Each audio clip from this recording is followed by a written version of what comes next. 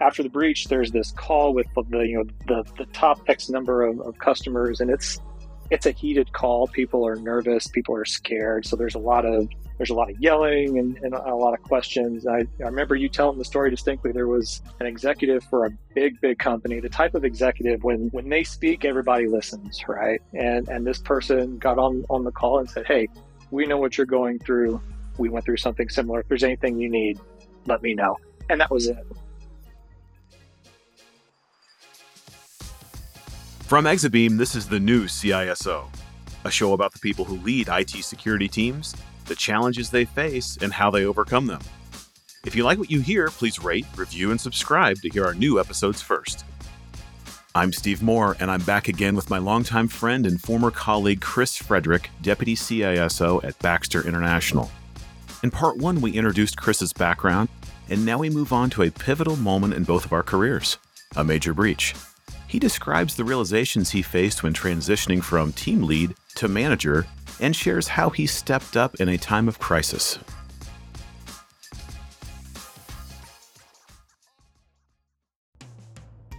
Going through a breach, while stressful, is an invaluable learning opportunity.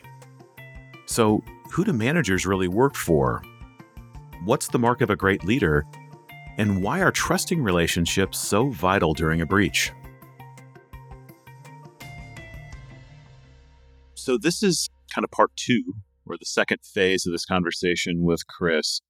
Part one covered kind of how we got to know each other in the beginning of his career. And we just covered a little bit about the departure from one job and kind of the leadership lessons from that, and then beginning a new one. So Chris, where did we end up? So we left a company, and then I don't think we even took very much time off.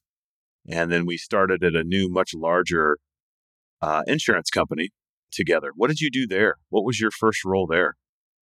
Yeah, much larger, I would say, and that was a big shock going from still a big company, but definitely going to a mega corp, right? That was definitely an eye-opening experience. But yeah, I started off at this new adventure, working on basically at the early days of what would have been insider threat type of capabilities and building out that type of program. I kind of forgot that, Chris. Okay, so you're doing early days of insider threat.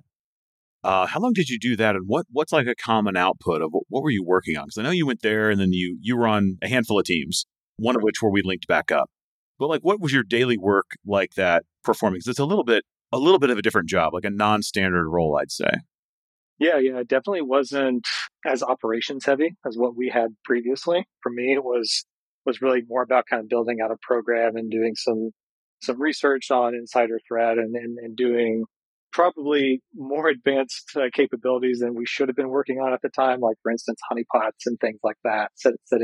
Doing things there, but really kind of again kind of just building out what would be an insider threat program, and then did that for, gosh, I think it might have been a year or two before, as things happen in business or big companies where priorities changes and programs get dropped and split up and moved around, and left that to kind of go back to more similar type of work to what we did in the previous role, focusing on vulnerability management and ultimately network security type of stuff.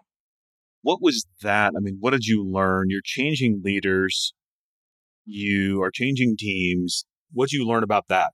You went from non-operational to operational. You're still relatively not new in your career, but kind of, right? You're at a bigger company. When you moved into VM, what's one thing you learned doing vulnerability management that you still remember today that influences how you manage that today or would recommend managing it today?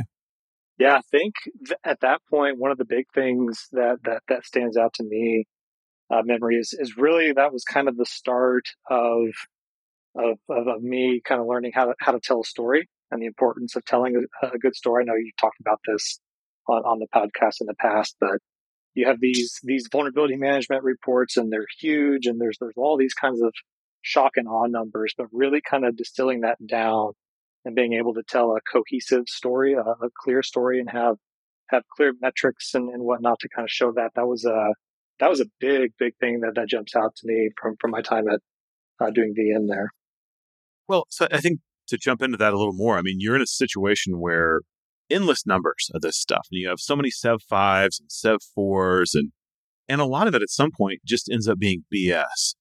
And not that it's not relevant, not that it's not important, but at the point that you have something that's some never-ending PowerPoint that's full of all these numbers, it's just, you're not using it to sort of get any better. You can't look at it and say, well, am I any more secure or less secure? What's being exploited or not exploited? Or how do I make a decision based on this? And if I remember correctly, that team, you were dependent solely on other groups to patch their stuff. So like, this is only half of this equation. Yeah.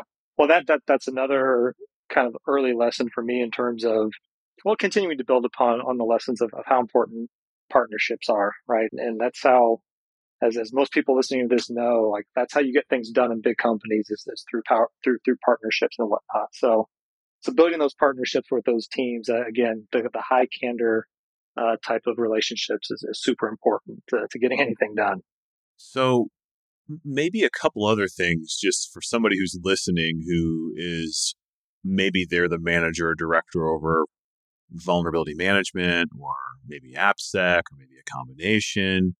Maybe they're wanting to get into leadership. Maybe they're the team lead and trying to be the manager, and they're struggling with this as well. You mentioned storytelling, but what are a couple of things that somebody could do, maybe a little bit tactically, or maybe not, maybe strategically, to help them? You've done this role tactically, and now you're responsible for other people that sort of have done it or do it. Any other things that a pet peeve related to vulnerability management, or a report that you like, or an outcome that you expect? Any advice at all?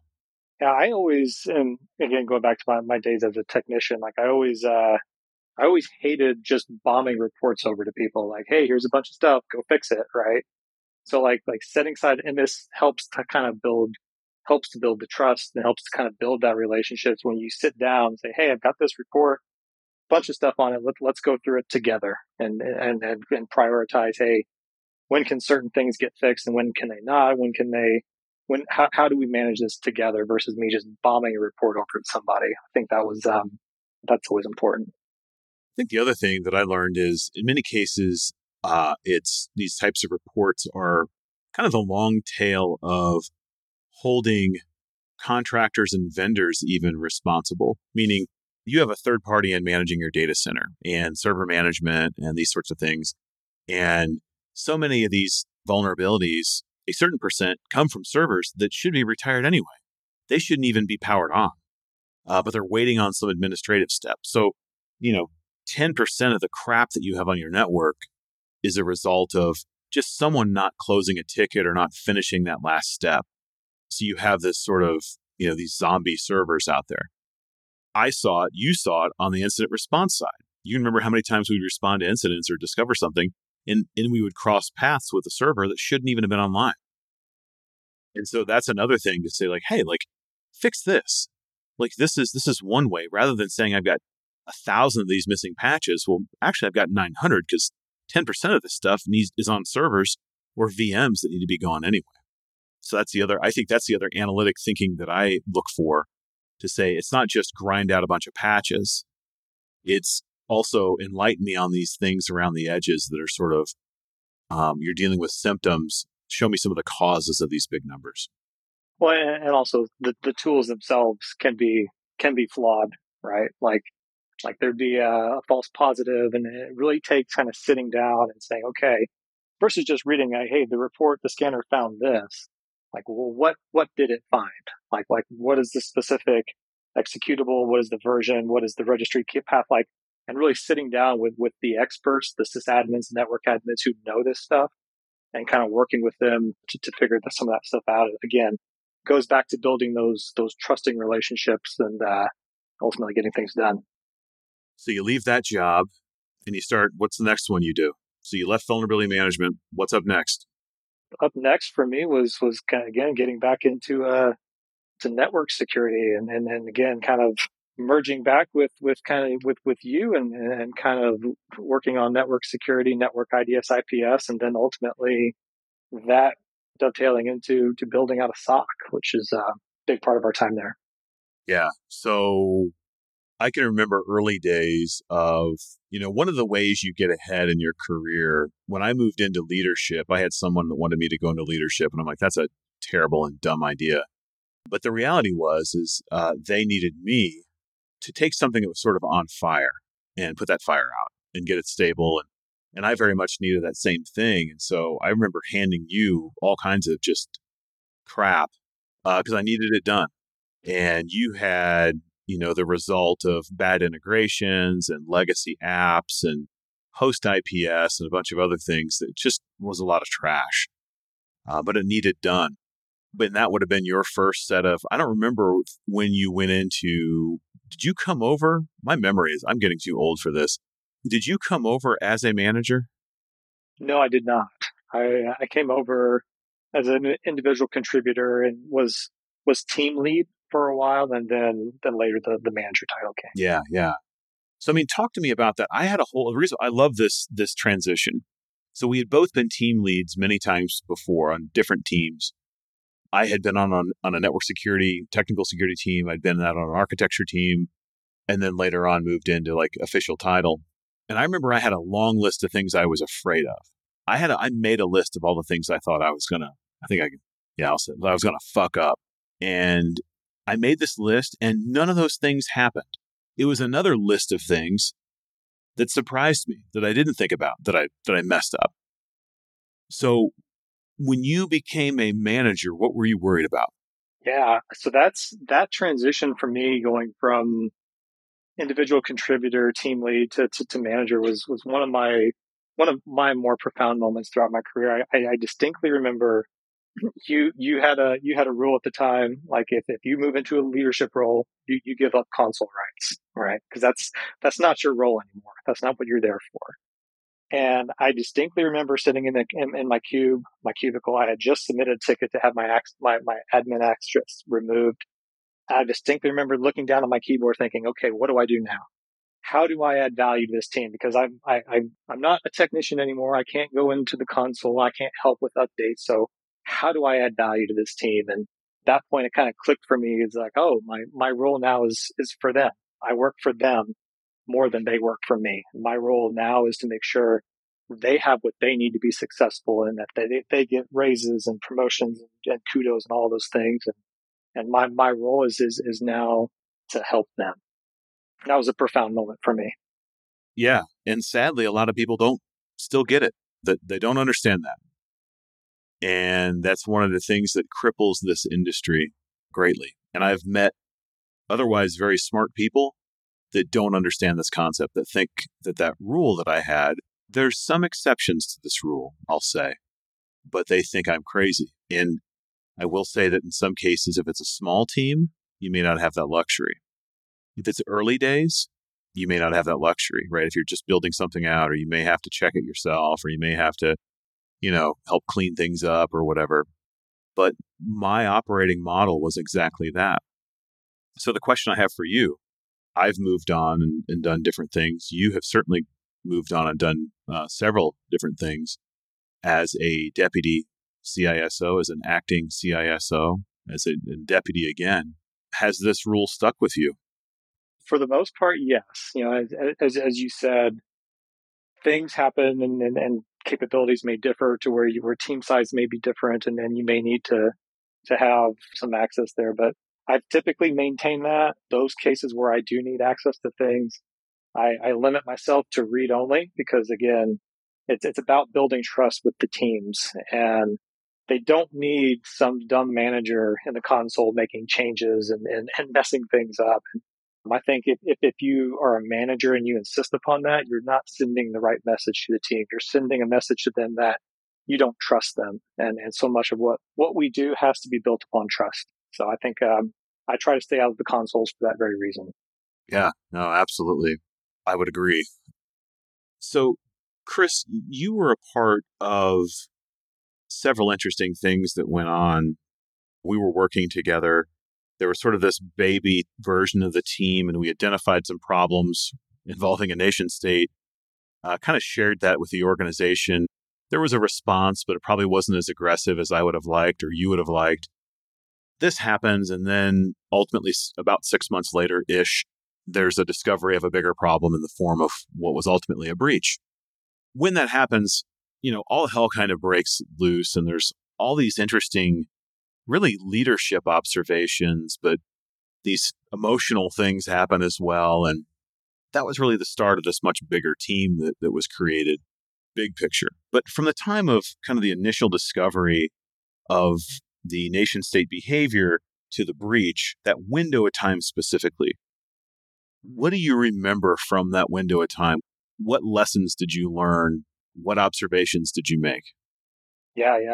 Like you mentioned, during that time, we were self-identifying some of this activity, and if I remember right, even we thought it was kind of crazy. Like, is this really the nation state? Are they really interested in us? And like, this can't be right. And almost kind of got looked upon as, oh, those security guys with their tinfoil hats, right? But then when the event happened, we were able to kind of go back and pull all of our recommendations, which lined up with almost exactly with the third party, if I remember right. So doing that kind of upfront work kind of was good to be able to kind of pull that out of our back pocket and say, hey, we've been telling you about this for a while. But I think one of the other things I talked previously about relationships and partnerships and doing all of that before a crisis. I know you've talked about that before, but when that event happened, because from my days in vulnerability management, and as I said before, sitting down with these technicians and building those relationships with people of, hey, this is what the tools are saying, right? And whatnot, and building those relationships. When the breach happened and suddenly everything, as you said, all hell breaks loose, and now everything is covered under attorney-client privilege, and I have to go ask these teams for help. And I distinctly remember going to several of them saying, hey, something's happened. I can't go into detail, but I need help. And this is what I need. And in all cases, every single one, because I had done that work up front and built up those relationships, every one of them said, yes, Chris, what do you need? No questions asked. So again, highlighting the importance of building up those relationships before a crisis, before there's a fire.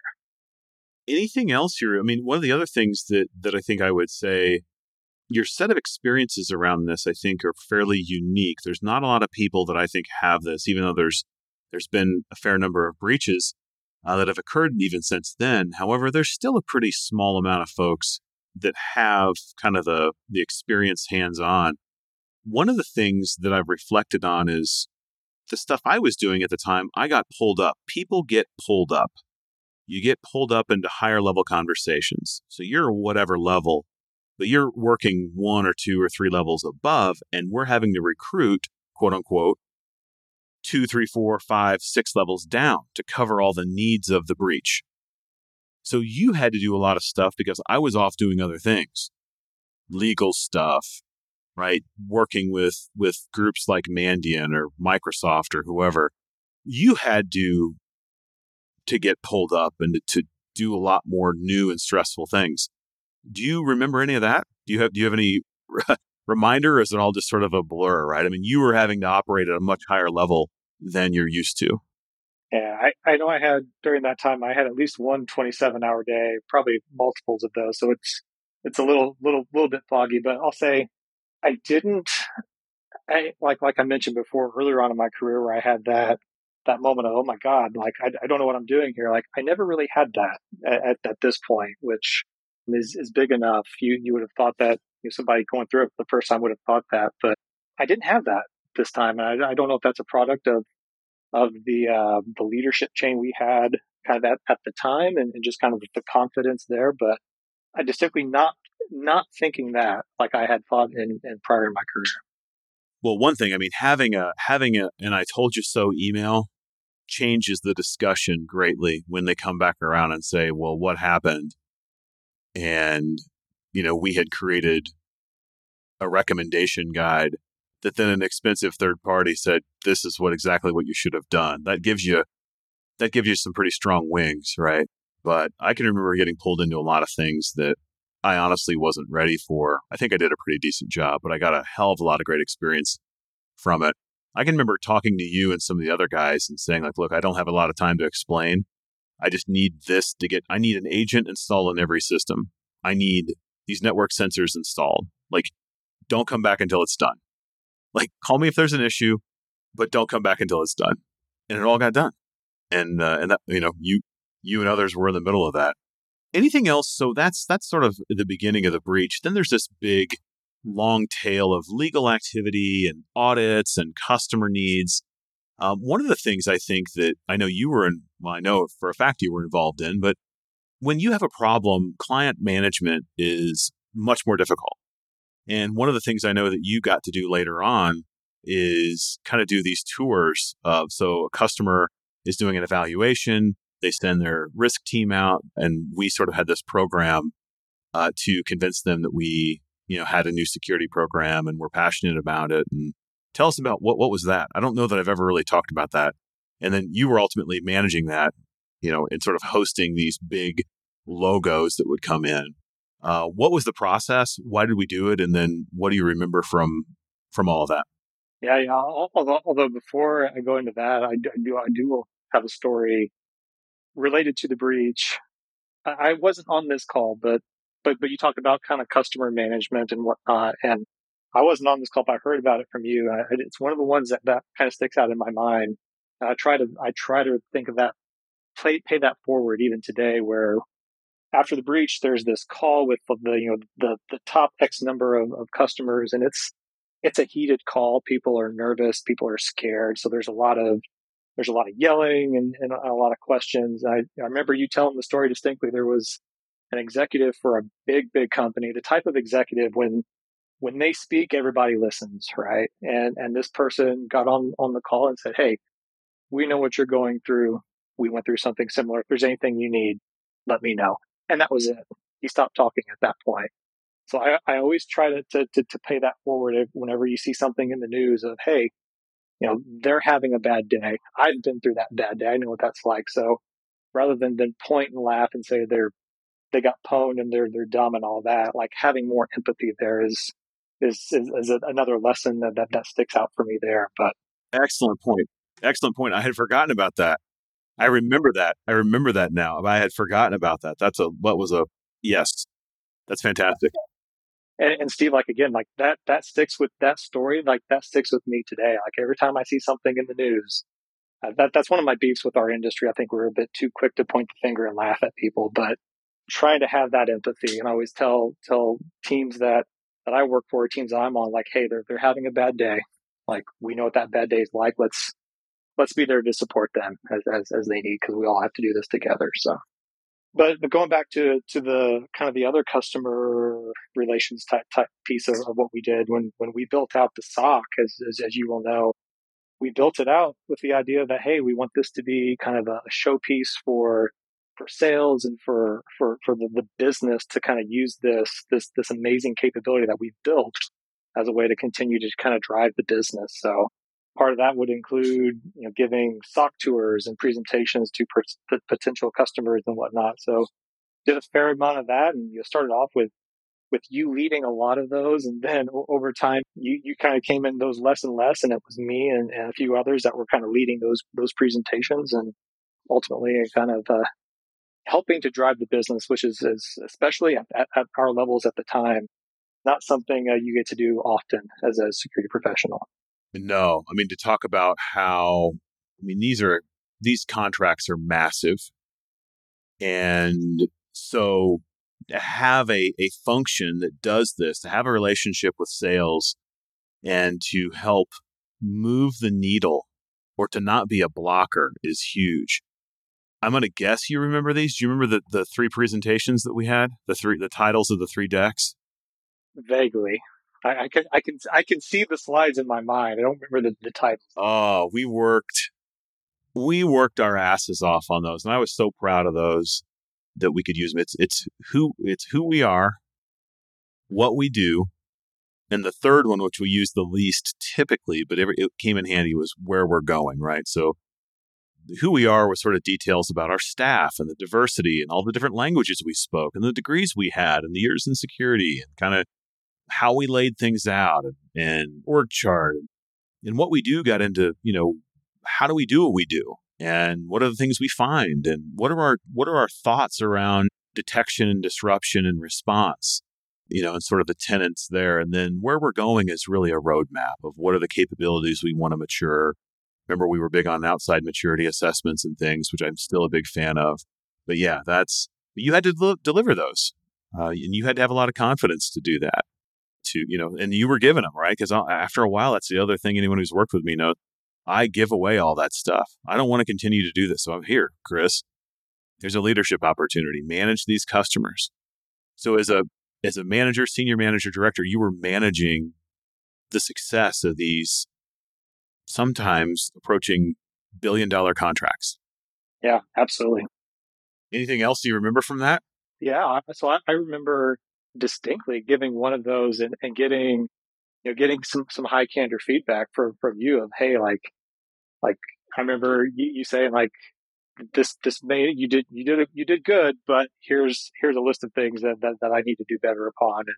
And definitely, again, that high candor, there's often, especially in leadership, a time there's a people sometimes want to sugarcoat things and make people feel good, but that high candor feedback again is not meant to be mean or hurtful, but that ultimately helps people get better.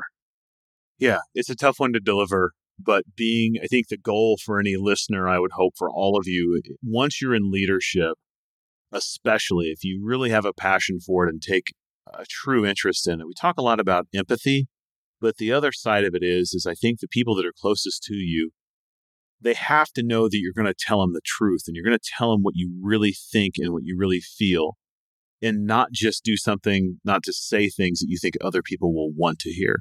I think candor, and everyone I think has heard me say this, is probably the rarest element on earth, like legitimate candor. Now, at the same time, you still have to, you deliver it because you care about that person.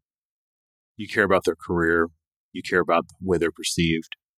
But just to say, Chris, thank you for that, but it's not good enough. And here's why. Well, and to kind of and probably getting into a little bit more about kind of our relationship, as I think about all the bosses and managers I've had in the past, like you are one where I never ever had to worry about what you thought, because I knew if there was a problem, you would tell me. I would find myself sometimes thinking, gosh, does Steve like that, or is he okay with that? And then I would kind of start to, part of my personality, I had high standards for myself, as I know you do as well, but I would start to kind of beat myself up, and then I would kind of snap out and be like, hey, like, no, I trust Steve. If there's a problem with something, I know he's going to come tell me about it. Right. So I never had to wonder too long kind of what your thoughts were. Yeah, there is some benefit to that, I guess, to say, because it's no fun when you have a boss or you have a coworker or I don't know, a spouse or whoever, a partner. You're like, damn it, like I don't know what they think of that, and they won't tell me, or are they going to tell me something and they say they like it, but they really have issues with it? That's maddening. So I wanted to eliminate that variable, pretty early. So moving forward, and the way we're going to work on this is, so there's a point in time where I leave and Chris, you take over. And I want to talk a little bit about that. And then ultimately you leave. So ultimately we build out a bunch of great stuff. I can tell you that team we had was absolutely phenomenal. Some of my best memories are me walking into this. We built this 6,000 square foot SOC. I think most people know, and Chris was part of the leadership team there. We were pulled into all kinds of crazy stuff, business and technology and mergers and acquisitions and legal discussions and class action lawsuits and all sorts of fun stuff and audits. And really this group matured very quickly. And I will say what was the director and then manager in that group that was working with me, both went off and were deputy or acting CISOs at very large corporations. And I've been very proud of that, along with other technicians going and leading technical practices at massively successful companies. So super proud of that. I think a lot of the people we had that were interns and entry level are now managers and directors. So you start thinking about that pedigree. I have an immense amount of pride associated with that, and I know you do too. Any comments on just that snapshot of existence of what what was built? Yeah. We talked about this a lot at the time of building the breach and building out, or during the breach and building out the SOC, of we were all learning so much. We kind of internally would joke about it's like dog years, right? We're cramming in so much knowledge in such a short amount of time. And, building up something from nothing was a lot of fun. We definitely had the feel and culture of a startup within the walls of the megacorp. So yeah, lots of fun. And as you mentioned, immense amount of pride and kind of the team that we built and kind of how people have moved on, as you and I talked about before. The mark of a great leader is the leaders that you make, and seeing some of the leaders that came out of that time after we left is something we're all very very proud of. But I am as well. Any other advice you have just on building great teams, right? We just sort of gave ourselves credit for saying that we've done this, right? But any other things that you carry forward today that's sort of built on those experience, both out of crisis, but also sort of this quasi startup culture that you mentioned? Yeah, I mean, it sounds kind of cliche and generic, but culture is just so important. Like we definitely within the walls of the SOC had our own culture, our own way in which we said things, our own religion, if you will, and that really brought everybody together and kind of really helped us go out and do amazing things. And that was part of kind of the mission statements, like, hey, we're here to find bad things, we're here to fix bad things, we're here to get credit for it and provide excellent customer service. Like those four statements kind of bound us all together and was definitely very very powerful, I would say. Yeah, to create things that will distinguish us from our industry peers. Yeah, and that's huge. So ultimately I leave, and I distinctly remember you were a little bit for a moment like, oh shit. Tell me about that. Yeah. So that was a big moment. When you kind of announced that, and I then got the call to say, hey, will you be willing to step up and be Steve on an interim period and whatnot. So that was another big moment for me in my career. It was also on the personal side of things. That was right around the time of the birth of my first child. So there's kind of this portion of me that's at work wise, as you said, getting called to step up into higher levels of leadership. But on the home life, I'm now stepping up to becoming a parent and a father for the first time. So a whole lot of change happening right there, kind of within a short amount of time. Yeah, that was. I can remember one thing. You're like the last couple of weeks. You're like, Steve, like what? I need to set up time to cover. How do I handle this stuff? And do you remember what I told you? I think what was it talked about the list of stuff that you think. No, it was. No, it wasn't that. I said, Chris, do you remember every other one-on-one we've had, every other conversation, every other coaching moment, every discussion we've had probably every day for the past 6 or 7 years? And I was like, that was your fucking preparation. Well, I also remember you saying, I've given you the best I know how to give. I've given you all that I can, Yeah. kind of thing. So, and I did. There's not any. I left every ounce of myself there, and I went on and got to do and am doing some amazing stuff. But there was a special moment in time. I couldn't hold on to it forever. I had to go do other things, and other people needed to grow, and life kind of moves forward. But that I gave all I could, and jokingly, I think some people have heard me say this.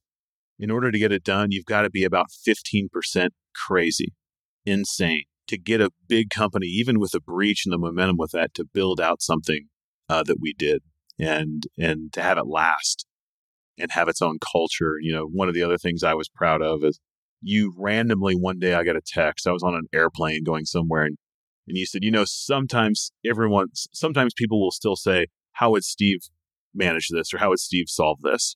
And this is years and years later. And I just love that ghost was still sort of floating around, that idea. Do you remember that? Oh yeah, definitely. No, I'm this conversation, for those that are listening, is a lot of memories for myself as well. So it's sort of, and Chris is reminding me of these sort of leadership lessons as well that are important. So you take over, and we're getting to part 3.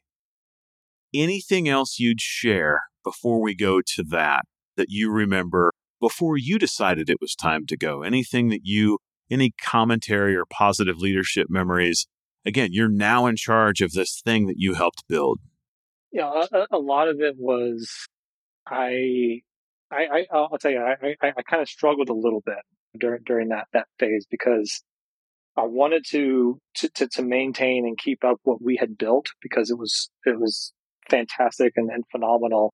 But I also felt kind of the need, like, oh gosh, I should really try to put my own kind of spin on this, but at the same time, like if it's not broken, don't fix it, right? So I struggled with that a little bit.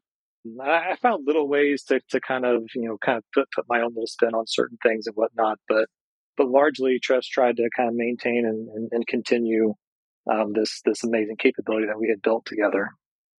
Okay, for those that are listening, we're going to make this another break, and we're going to go on to this next chapter, which is honestly, I think, my most favorite because I wasn't a part of it, but there were so many interesting things that Chris went on and did. So, until next time. That is it for this episode of the new CISO. Thank you for listening. Check out more episodes on xbeam.com/podcast. Remember to rate, review, and subscribe to get brand new episodes first.